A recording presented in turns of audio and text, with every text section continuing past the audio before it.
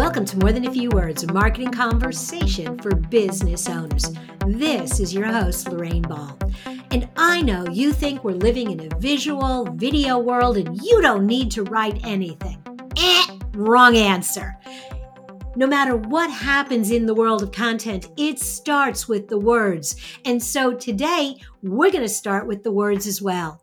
To help me have that conversation, I've invited international educator and author Erin LeBax to join me. She has been teaching writing for over 25 years, and her clients include business and nonprofit organizations. And her new book, High Value Writing, Real Strategies for Real-World Writing, helps business writers boost their confidence by writing clearly, concisely, and with intention. Erin, welcome to the show. Lorraine, thank you so much. I've really been looking forward to this. I have too, because I am a word geek, but let's dial it back and let's talk to my audience about how they get started, because I think a lot of people look at that blank page and go, I don't know what to put there. That's right. I call it blank screen paralysis, BSP, and often we all have suffered from that. I know I have. And so you're right. Getting started is often the hardest part. But what I tell writers, which is all of us, by the way, right? We all write every day, whether it's texting or commenting on socials or emailing, project sharing platforms. I tell folks, remember, writing has two sets of goals because words have two sets of impacts on your readers. They've got their informational impact. What was the thing I learned? You told me your main point. Yay, now I know. But they also have their emotional impact, where I've read your text, let's say, for example, and now I feel, was she condescending to me? Was that respectful? And so I tell people, to get started, what we do is we think about the person on the other end. Okay, so you have to visualize a little bit who you're writing for, who you're writing to. And then talk to me first about information, and then we'll drop over to the emotional side. When I want to deliver information, are there some rules I should keep in mind that will help focus my writing?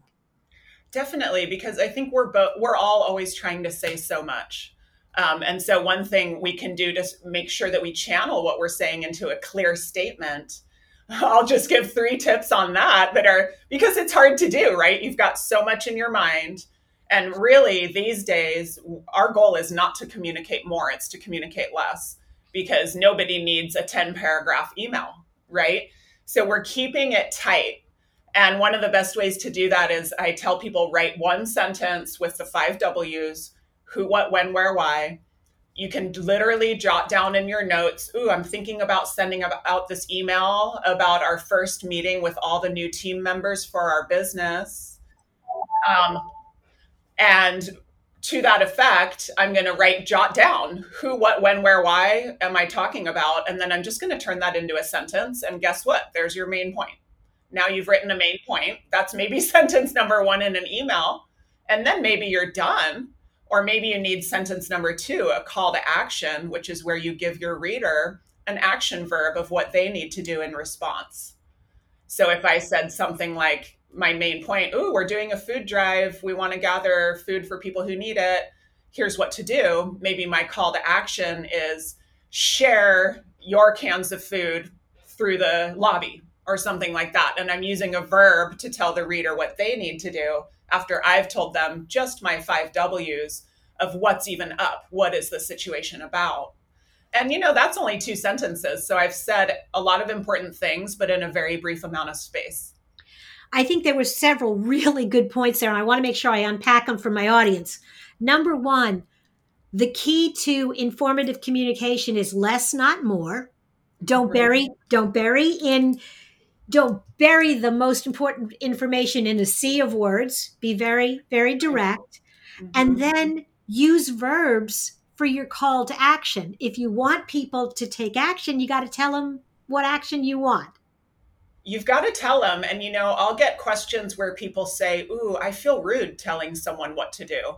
And then I say, you know, what's ruder is not letting them know what they're supposed to do, because we all know what it's like to read an email and think, okay, I have a guess as to what my action is, but I need to study this further. 15 minutes later, you know, you've spent your time trying to figure out what you're supposed to do. So it's actually helpful to just give someone a straight up verb. You can make it a friendly one. You know, you don't have to say that you're demanding something. You can say, please provide your information. And that's super polite, but still very clear. And that still polite really kind of sets up the second half of the communication that you alluded to, the emotional piece. So as I've got this information, how do I take straight, boring facts and elicit some kind of emotional response, and hopefully one that is positive towards me? Right, right. And that's the key. A happy reader is a helpful reader for us. You know, we're going to get what we're hoping for from our readers when we treat them with respect and when we make their job easy. You know, I always say with writing and reading, someone's going to do the work. Maybe if it's not us, the writer, making things easy, then our reader is stuck with the work. And so they're not going to be very enthused about our ideas in those cases. So easiest trick we can do to make sure that we are, even while being concise, still relational. Back to the verbs. Our verbs are not only our concision words, but they're our tone words.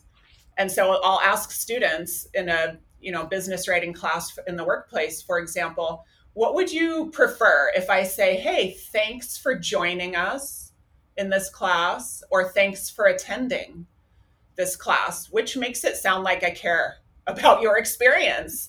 If I ask you to join me or if I ask you to attend. Now, those are both verbs, and we can see how if we ask someone to join us, there's a togetherness element.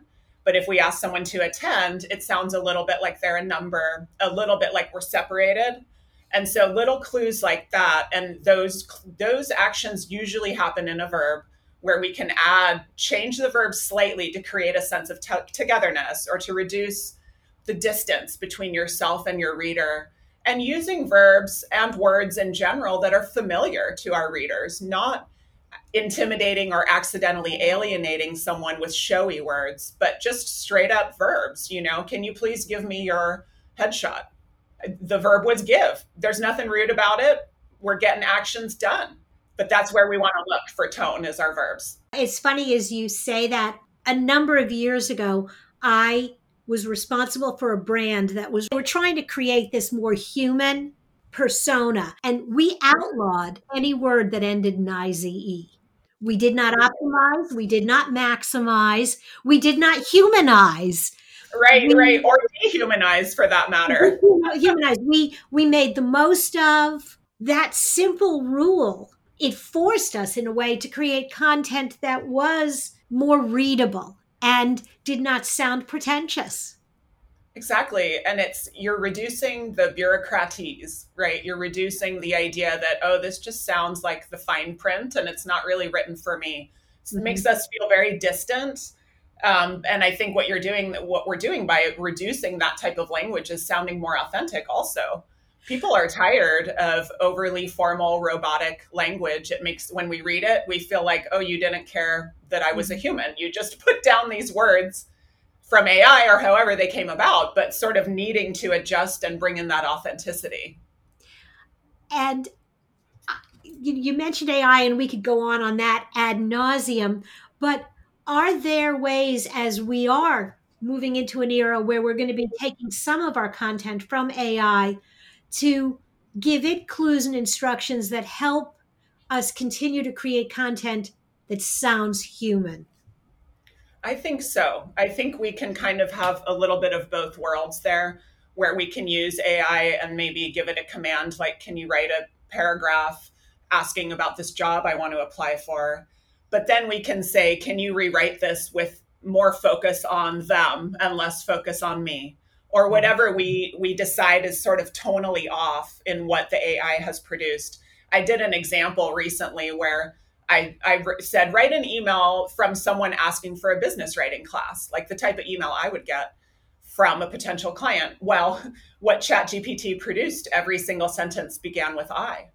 And I, as I do that myself, would not want to send that out and look very self-centered. So I think it's very useful to use AI to generate some early ideas, but then we need to come in with the authentic humanity and make sure that we haven't accidentally made it sound repetitive, self-focused, arrogant, any of that.